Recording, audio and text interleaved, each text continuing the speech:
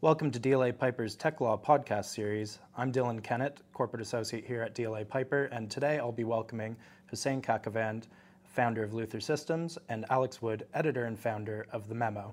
We're going to be discussing all things blockchain and the benefits it's set to deliver across multiple industries.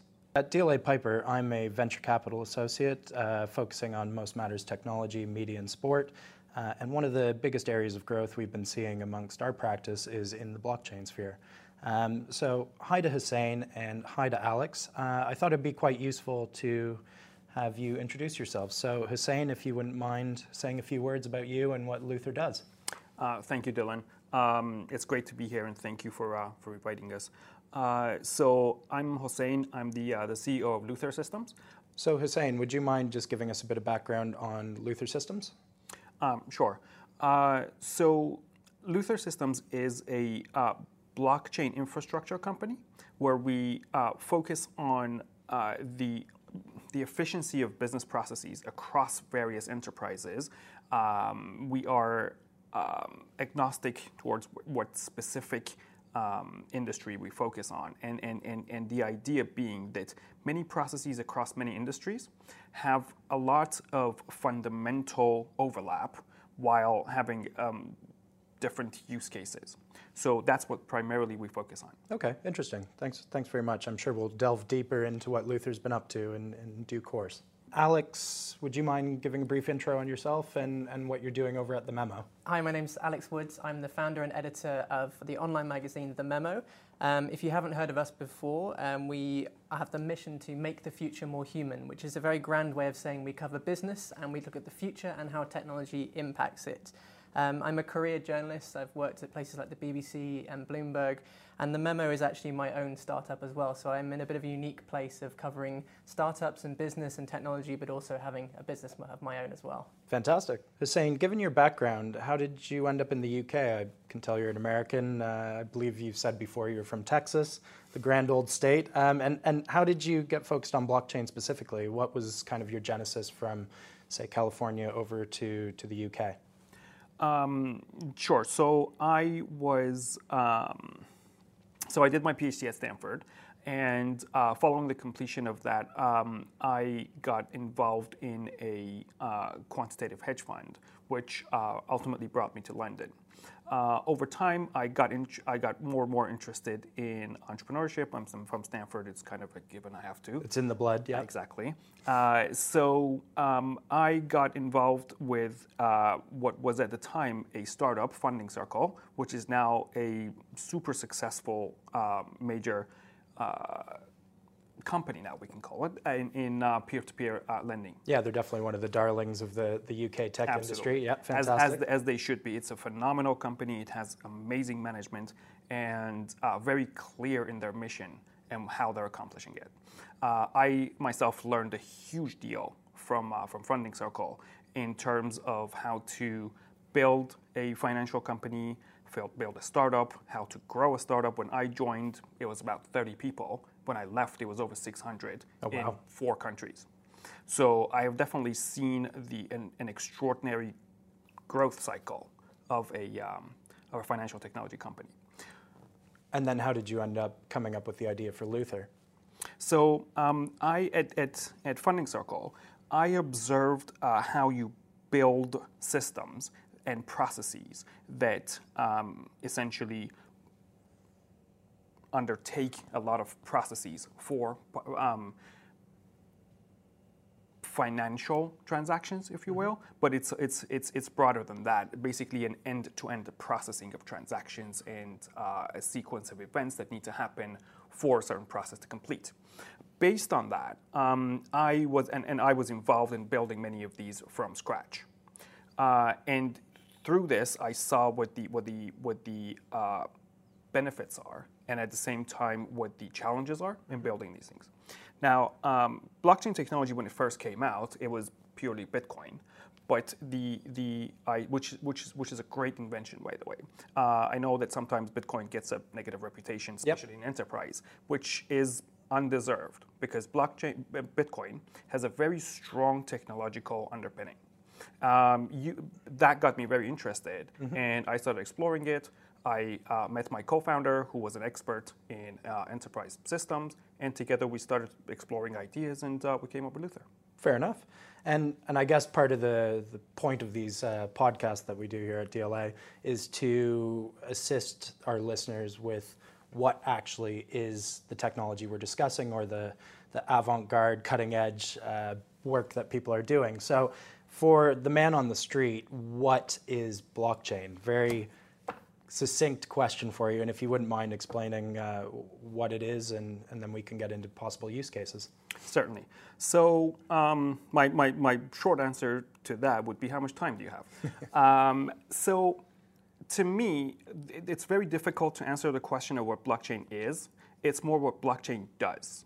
Because I would draw an analogy to describing a database. It's very difficult to say what a database is. It's much easier to say what it does.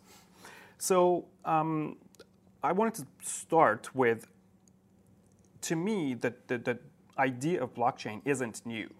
So peer-to-peer technology in the form of communication, file sharing, music sharing, even the internet, is based on peer-to-peer networks, which have been around for a while. And blockchain is yet another manifestation of it.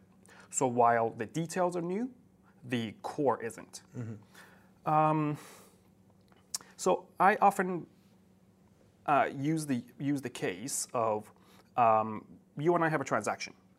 I pay you £500 and you give me your iPhone. Mm-hmm. Now, in the olden days, I would write in my database or my ledger 500 an iPhone, and so would you. Mm-hmm. The issue is I won't see your database and you won't see mine. Mm-hmm. So it could be that I maliciously or by mistake write 5,000 an iPhone. Now, at some point, we have to reconcile. That's a very lengthy process. Blockchain sort of turns it around.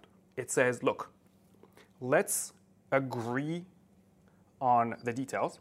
Let's both approve those details, and then each of us keeps a copy of that database. Mm-hmm. So while we both are keeping copies, we've already reconciled. Mm-hmm. So that's a simple way of explaining blockchain from a database point of view. Okay. Now, there are many, many different other ways of thinking about this, which we'll explore as we and that's the distributed ledger technology that we hear so often. Exactly. Okay, thank you. So Alex, probably time to bring you in here. With your purview from being at the Memo, what are you seeing in the marketplace? Use cases for blockchain? What are people getting excited about? So running a publication, I get to see it, I guess, from two different perspectives. I write about the blockchain, as do many of my writers, but also we get to see how people respond to stories about the blockchain as well. And when we started the Memo about 3 years ago, one of the first things we did is we decided to make a video explaining the blockchain. And I'm pleased to say that it's by no means as good as the explanation I've heard from Hussein, and that's helped me a lot, because that's an interesting point to actually raise, that journalists, I'm speaking for my colleagues across the industry, are not very good about reporting about the blockchain. Nor are lawyers. Yeah, it's an absolute nightmare because it comes in so many different forms, and obviously we've got the Bitcoin question as well. And so I think sometimes it's a case of people writing about something they're not comfortable about, and then also readers not being comfortable, and there's a lot of tension. But the video that we produced really surprised us. So we did it as a bit of fun. We decided to get together a group of our team, and we decided to explain it using the most English method possible, a bunch of butlers wearing white gloves, passing around bits of cake and chopping it up, and the idea being that the crumbs of cake were a way of tracing it back and things like that. Very, very silly video, but it actually went completely nuts and viral, and I think it's still the #2 worldwide on YouTube as well. I remember when it came out, it definitely helped me at the time, for sure. And I think it's interesting because that, to me, clearly shows that there's a demand in the market. People want to understand what's going on. And I think one of my first memories of kind of aha moments, if you like, was when I spoke with RBS a couple of years ago, and they told me that they had actually started working with the blockchain, but it was for their loyalty point system.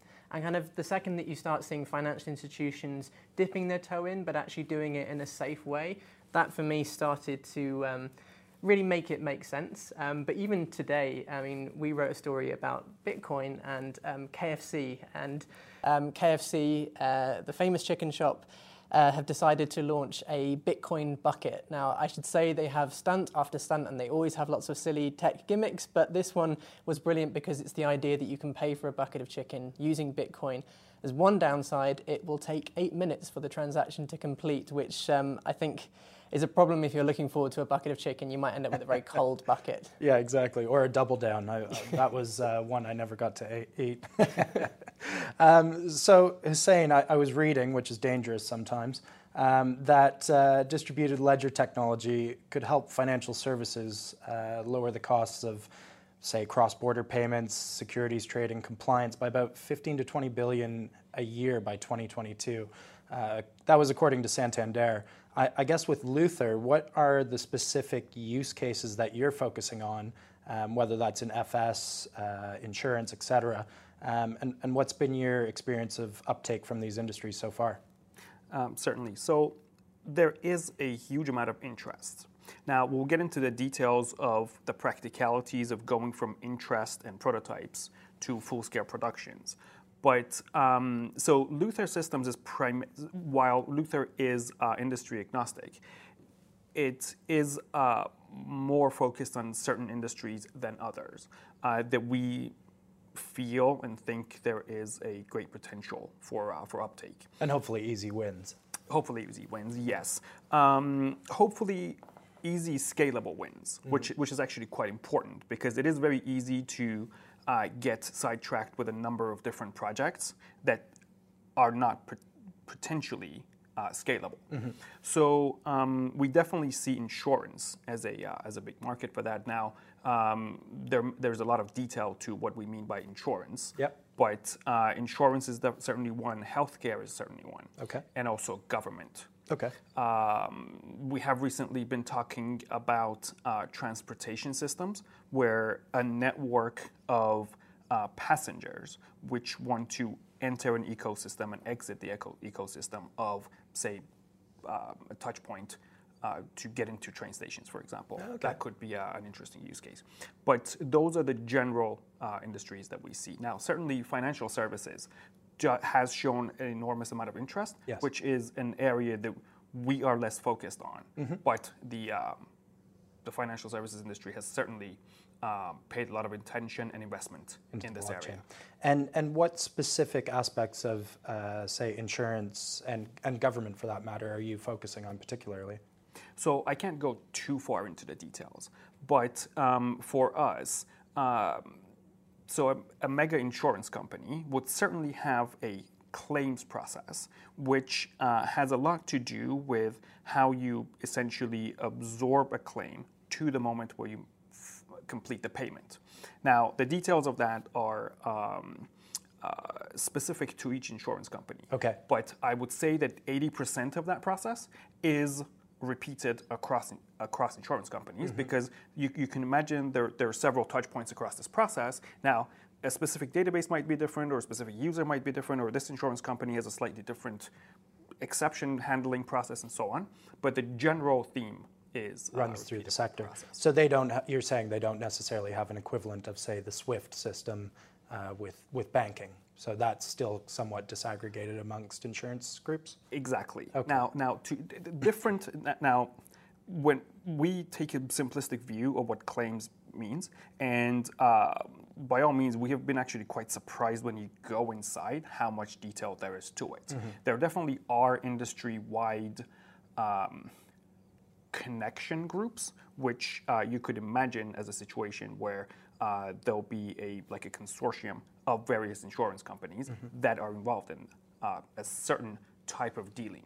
Now, outside of claims, for example, the insurance trading market has formed a consortium and it's moving forward. But for us, which are more focused on process-driven systems, there definitely is a scope of one insurance company to take this end-to-end inside the company. So you're trying to deal with the back-end processes in the first instance that may be not as efficient as they could be, and putting it on some type of blockchain ledger, which would be, I guess that's when we get to the distinction of permissioned and permissionless blockchains. Is that correct? Precisely, yes. And so in general, as Alex was pointing out, the notion of having a public and a private blockchain are actually vastly different use cases. Okay. And it can go in very different directions. So while we use the umbrella term blockchain it really is important to distinguish the various areas that this covers, from cryptocurrencies to private blockchains to ICOs to public blockchains that are used for applications that are not currency-based. Understood. So that's, I guess, the short-term wins that Luther is looking for. Where do you see, and this is somewhat being a soothsayer, where do you see the medium to long-term value creation for blockchain itself? Certainly. So beyond the applications we talked about, it is important to realize that, one, this is an infrastructure technology, which means that the notion of asking, I've heard the expression killer app for blockchain, and in my head, this is just not the best question to ask, because it's the equivalent of asking, so what is the killer app for Oracle? What is the killer app for Salesforce? There is no killer app. This is an infrastructure technology, just like databases, just like a CRM system. It can be modified to fit each industry. So you can imagine Oracle has like a technology that's 80% their core system. Now, how they integrate exactly into your systems is the 20% of the integration piece, because your systems are unique to you. Yep. But their core technology doesn't change, and it's not like database for healthcare, database for insurance. It's just database. Your use case is what your use case is.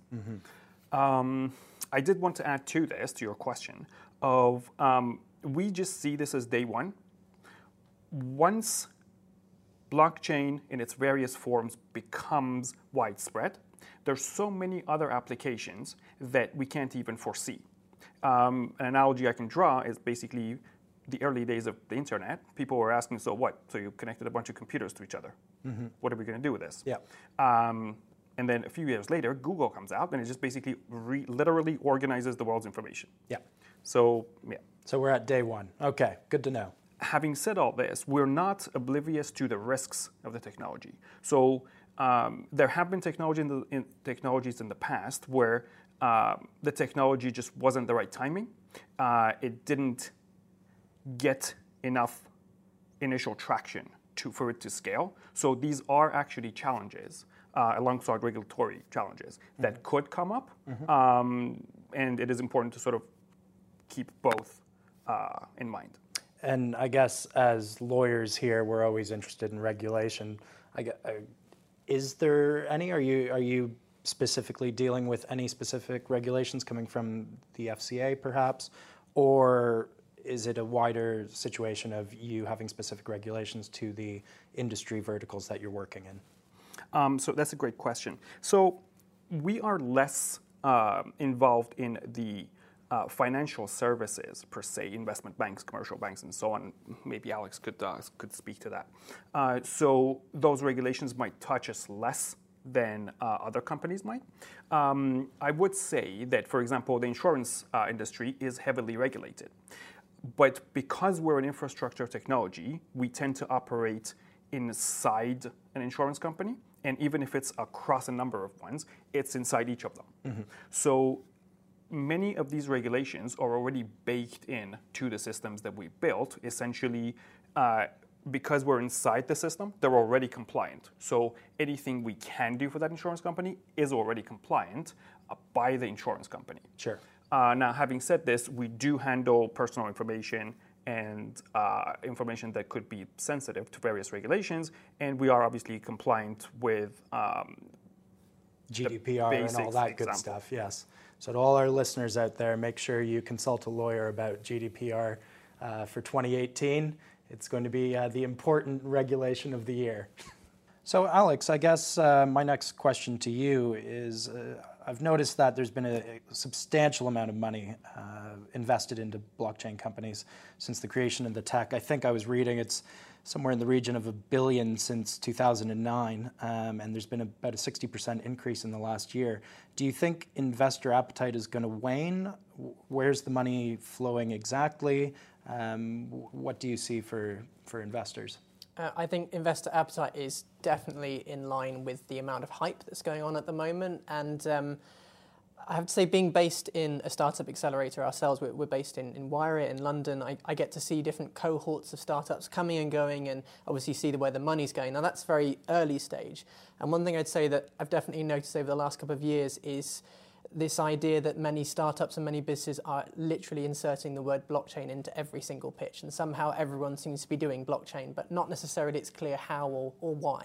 Yeah, I saw that the Long Island company put blockchain into its company name, and its shares spiked. Yeah, it's absolutely insane, and I think to the point you were making earlier, Hossein, about this kind of confusion around words like ICO or ICOs, as well as Bitcoin and blockchain, all these different aspects. I think it can sometimes fall into a bit of a negative territory. I mean, even for my own company, we raised a round just over a year ago, and I kid you not, many people that I was pitching to said, well, have you thought about AI, or have you thought about putting the blockchain into your magazine?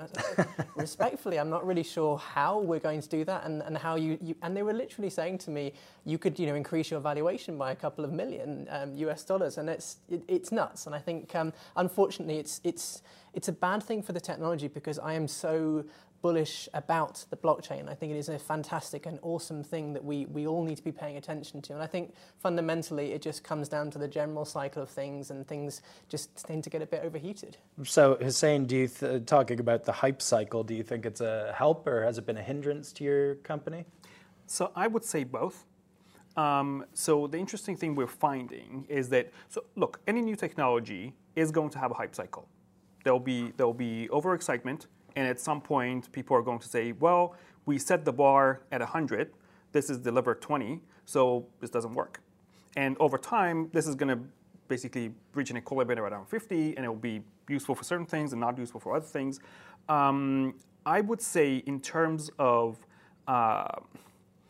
it's definitely helped us a lot in getting in the door of many multinational corporations that I would never dream about talking to any of them, right? Because I can't get in. But because there's blockchain and because there's belief that we can deliver, we get in. Now, this is the positive side of the hype. The negative side of the hype is once you're in the door, then all the questions come up of, so as Alex was saying, we see two extremes. On one side, people who claim to be experts in blockchain, who talk about these grand claims, which are not necessarily true. Mm-hmm. Look, this is not going to cure cancer. It's not going to connect the sun and the moon. It's not the future of the internet infrastructure. No? It's not. This, on the other side, it's not snake oil. It's a new technology. It has very concrete, specific use cases in the various areas that it's active in. And just like any other technology, it has benefits, it has drawbacks. So it is quite important to sort of view this with a clear eye and a sober view.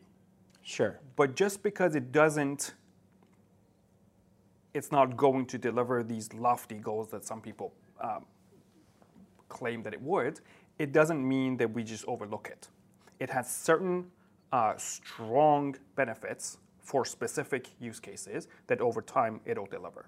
And you say there's a lot of large companies with big appetites to integrate this into their businesses.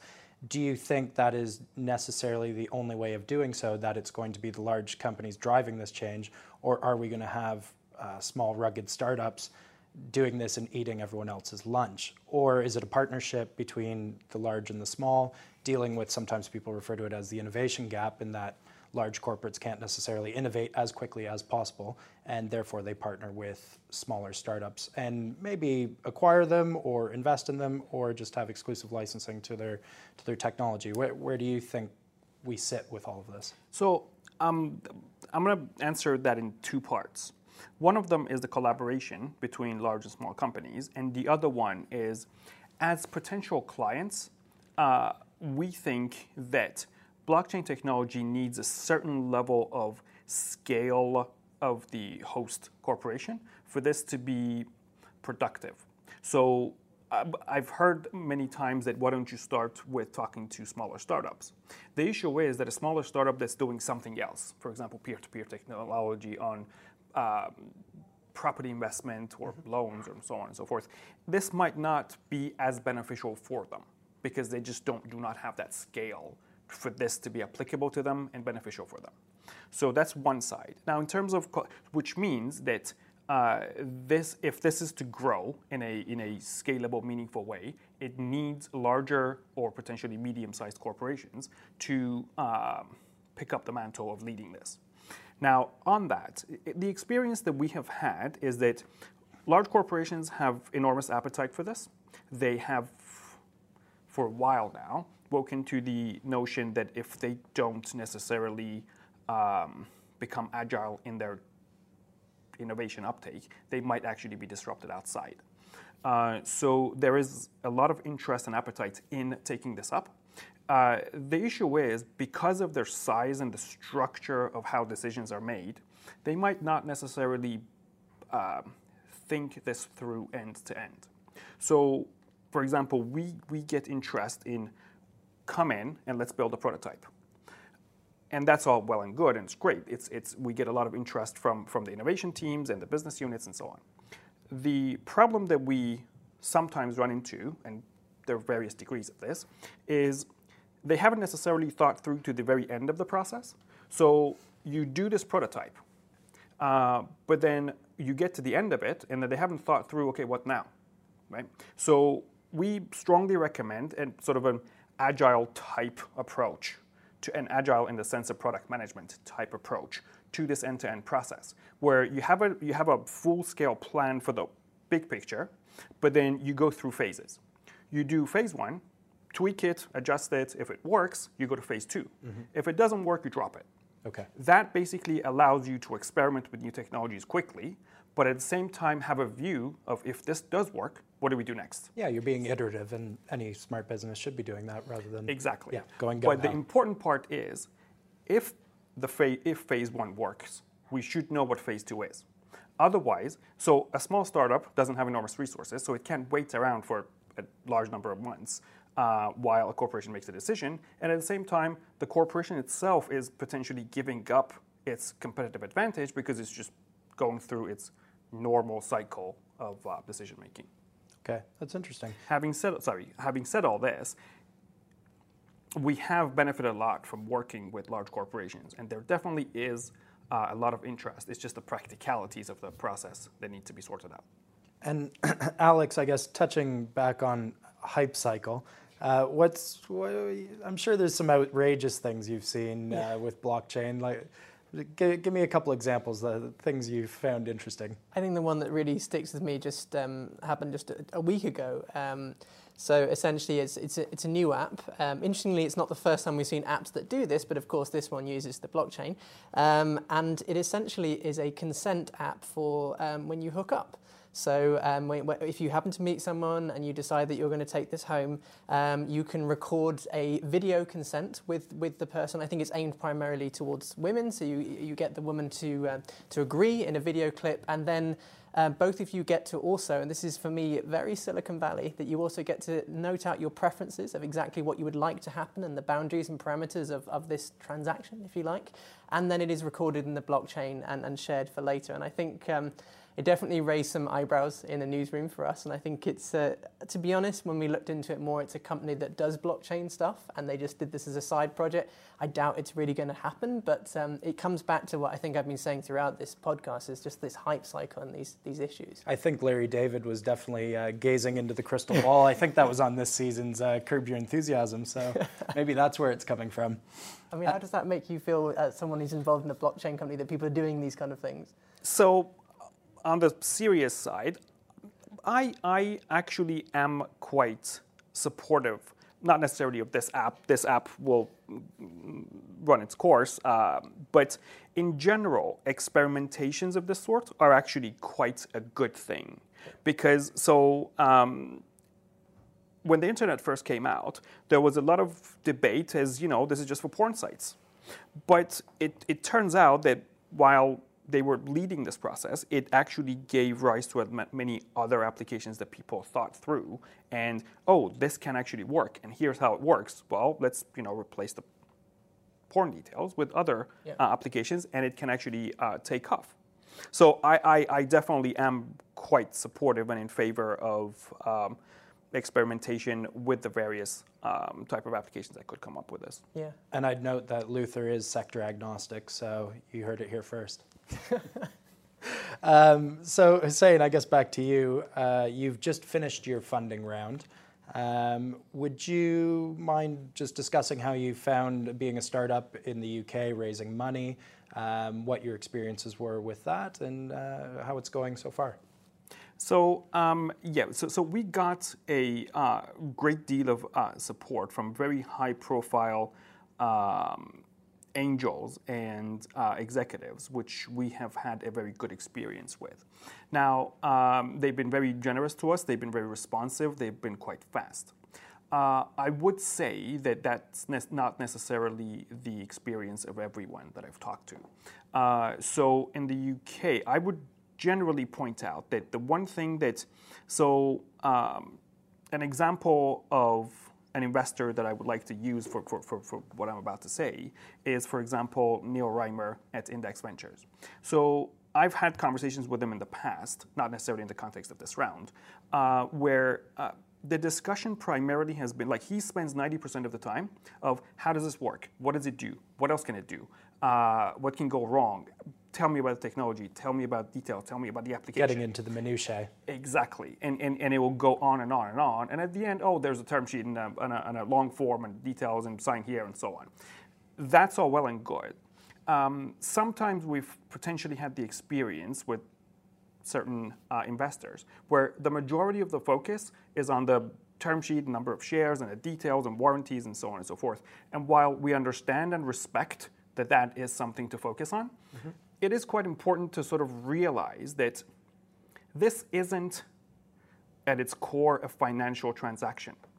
This really at its core is a group of people collectively partnering up to build something new. So the something new should really be the core focus. Yeah. And at the same time, we understand that there are details to this. So it is quite important to sort of have that focus, and potentially that and the amount of capital available could be one of the reasons that the UK has some catching up to do to places like Silicon Valley. Having said this, it is actually growing quite fast, and we're quite happy with it. And I guess in counter to Silicon Valley, there's a lot of disenfranchised bankers and ex-insurance people who are perfect in terms of expertise to draw upon, and that's potentially why we have such a strong fintech market here in the UK. Would you both agree with that? That's open to either of you. I absolutely agree. I mean, we look out the window of your office here and we can see law firms, banks, financial institutions and tech startups just meters away from that. And I think that's a really unique thing that London has that makes it stand out. And I think it's one of the best things about working in this city. Yeah, for sure. Precisely. I would echo that 100%. We, on our advisory board, have a number of super senior, very smart, very, very capable folks that are incredibly helpful to us in terms of advice and where to take things and how to think about various aspects of the business, which has been amazingly beneficial for us. So I guess open to both of you. What other exciting uses of blockchain technology are you seeing right now? I know we're deep into the hype cycle of Bitcoin, Ethereum, Ripple, etc. Cryptocurrencies, talk to me. So I would say in general, the way I see 3 or 4 general areas. There's definitely cryptocurrencies, which Bitcoin and Ethereum and Ripple and a few others that are taking off, showing a lot of potential, and people are talking about them all over the place. In terms of the public-private dichotomy that you brought up earlier, we see an enormous potential of that breakdown, where in the public domain you have applications that are outside of the cryptocurrency area.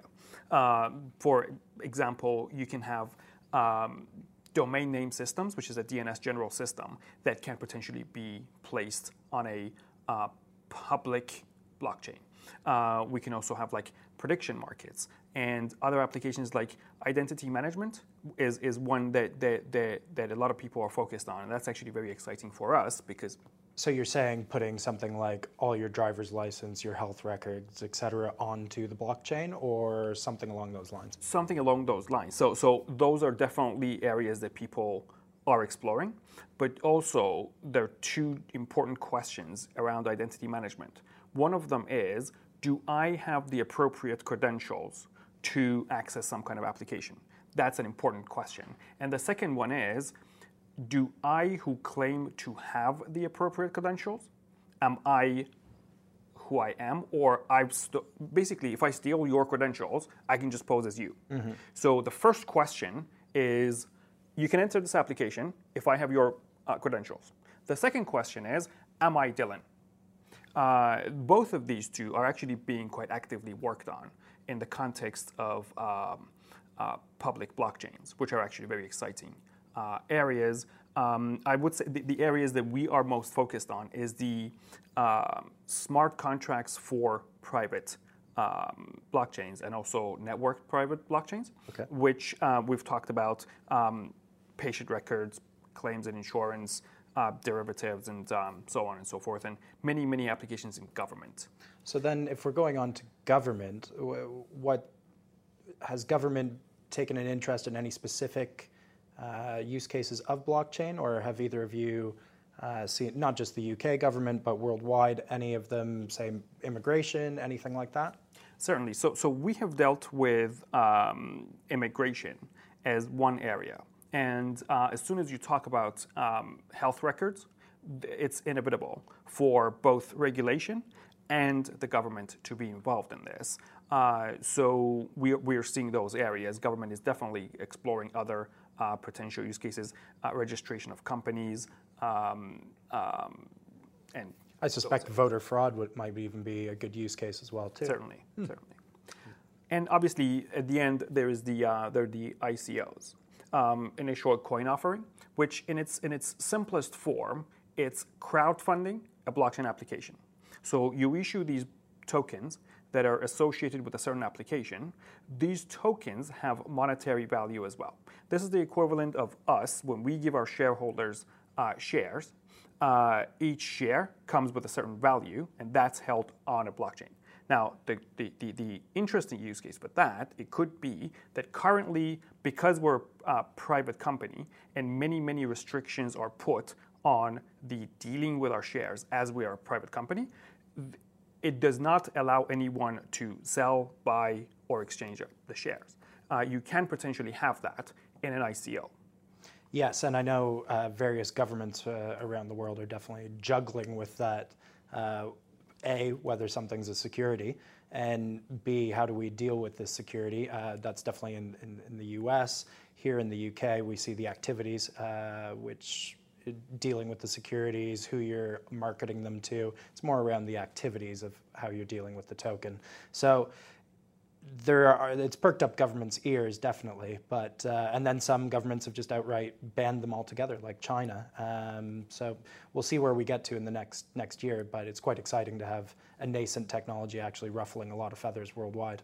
Definitely. One very important application that I forgot to mention in the context of government is land ownership and land registry and the exchange of land, because it goes through a lengthy process, and that is an area that the folks at Land Registry are definitely looking into in the context of ownership of land, exchange of ownership, and potentially registering long-term leases that can be quite a significant improvement in the overall speed and cost of land ownership.